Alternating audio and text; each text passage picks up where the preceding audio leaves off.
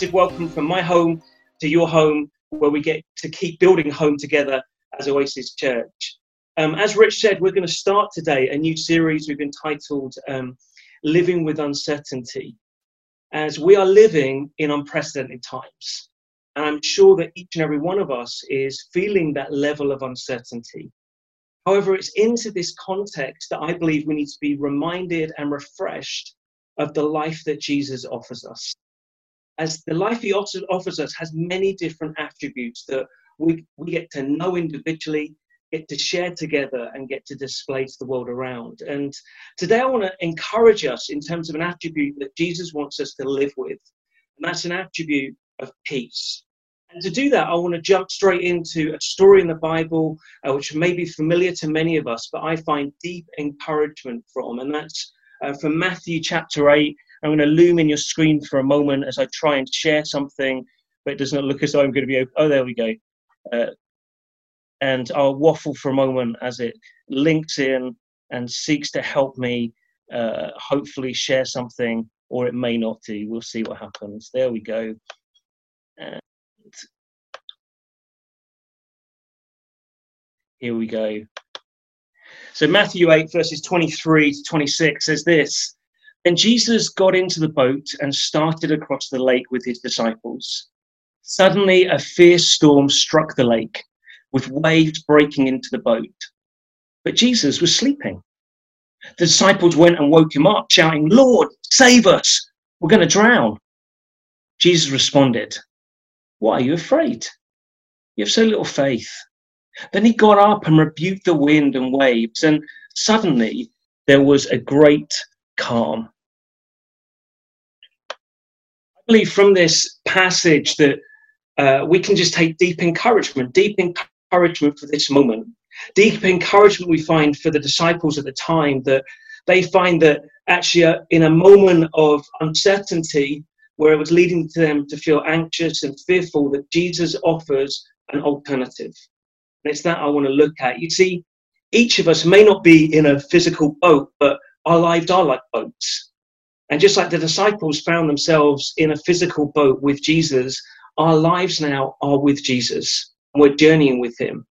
However, we found ourselves in an unprecedented time where suddenly a storm has come upon us. And who'd have thought 4 weeks ago that we'd be like this? Or even, to be honest, 2 weeks ago that we'd be connecting and gathering like this?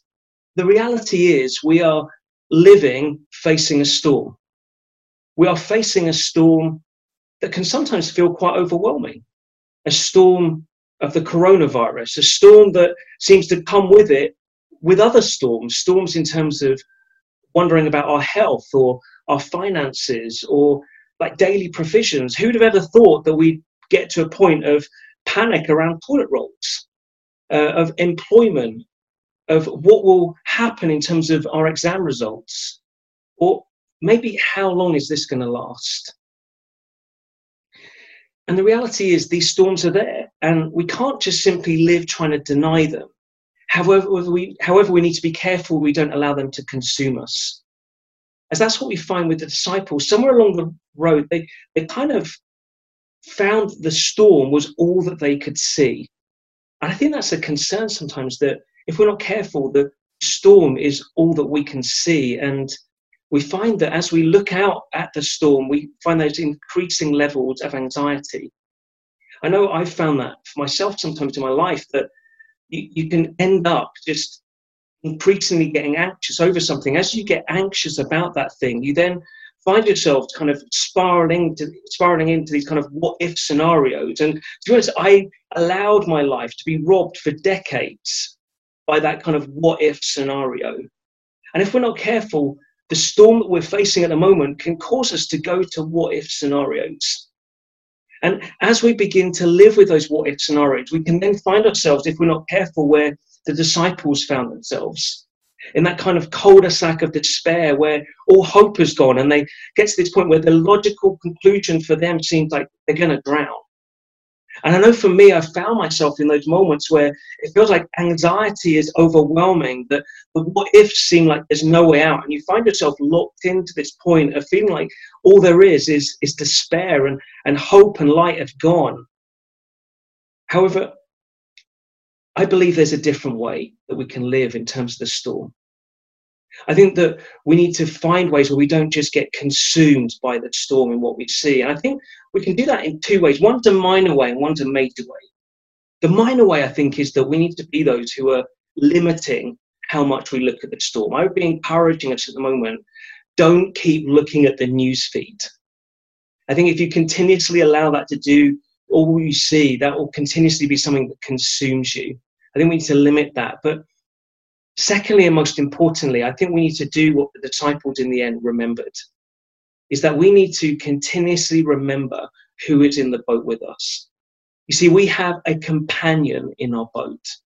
The disciples lost sight of that for a moment. And to be honest, I think we can also. But we have one in the boat that changes everything. See, Jesus is with us in the boat, just as he was with the disciples. See, Jesus promises that he's never going to leave us, never going to forsake us.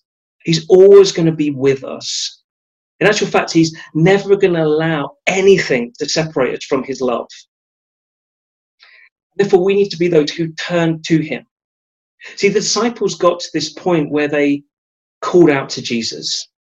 They called out to Jesus to say, would you come and be with us? And we need to be those who are continuously remembering that Jesus is with us, to allow ourselves to call out, to express our anxiety, to express our desires, our fears to him, and know that Jesus is then wanting to come and meet with us in the presence of his Holy Spirit. After all, the Holy Spirit is one who's longing to continuously draw alongside us and bring us comfort. You see, what Jesus does for the disciples is he brings them peace. He literally speaks and brings calm, peace over the storm.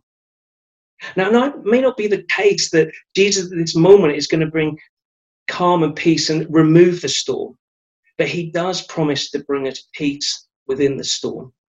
And you see, his peace has substance. See, the peace he offers by his Holy Spirit is one that brings us calm, that causes us to know rest from our unrest. It's one that gives us comfort. It allows us to know that we're not alone. It's one that brings completeness. It kind of allows the fractured nature of our minds sometimes to be restored. It's one that brings confidence. That allows us to know that Jesus has the final word. You see, Jesus' peace has substance, a substance of calm, comfort, of completeness and confidence.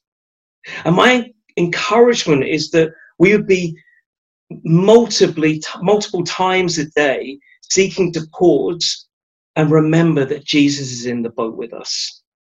And in those moments, just remember that Jesus is in the boat with us, that we allow that to be a moment where we come and receive again of his peace, expressing how we feel, expressing our anxieties and our concerns, and then saying, and Jesus, though in this moment I ask, would you come by your Holy Spirit?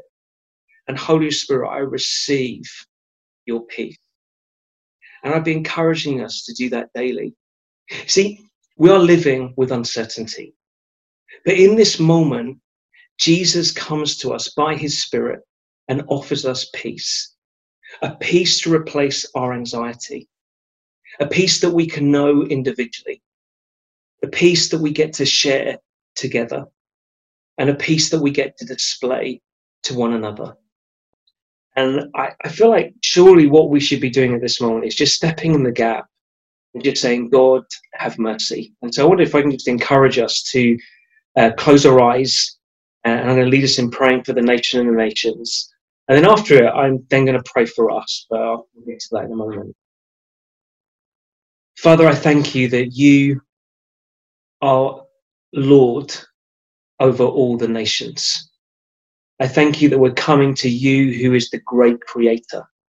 I thank you that we're coming to you who birthed out of darkness and chaos such vibrancy of light, colour and beauty. And Father, we're just looking at the nation and the nations at the moment and just saying it feels like darkness is here again, chaos is riding. And we just ask, would you therefore come and extend your arm of creation? And I pray, would you come and sovereignly work your creation into this world. Pray would you come and bring the wonder of your life here. Pray for this pandemic and just ask God, would you halt it from having the kind of extent of impact that can be feared. And I pray, Father, would you come and have mercy. Have mercy on this nation. Have mercy on the nations. We look to you now and just say, we are powerless, but we know you are powerful. So God, we pray, let your kingdom come. Let your will be done on earth as it is in heaven. Amen. Amen. I want to just pray for each of us now that we would know the reality of this peace that I've spoken of. I just wonder, just where we're at in, maybe we're in our house by ourselves, just close our eyes and put our hands out. I think the more and more I've been spending time on Zoom, which to be honest is a daily thing for me in multiple meetings, I realized that actually it's very normal to pray like this. To be honest, whenever we pray, we only ever take it one at a time anyway. So it is like that. It's just so we're not actually in the room together, but I am with you. We are together. And so it's just good to pray. And I wonder, so if we're by ourselves, why don't we close our eyes, put our hands out? Maybe if we're with others, we just put our, like with social distancing, we kind of still manage to maybe touch elbows or feet or something with others in our household. And I'm just going to pray for us. Just with our eyes closed, I just want to pray for us. Jesus, I thank you that you are with us in this moment. I thank you that you know every single one of us. God, that you're present with us, whether we're in India or in East Birmingham. Jesus, I thank you that you're with us. And Jesus, I thank you that you are longing to cause us to know your presence now. Holy Spirit, I thank you that you came in order that you could dwell with each and every one of us. And I ask now, Holy Spirit, would you come into the storm that we're facing? And I pray, would you cause us to know your peace?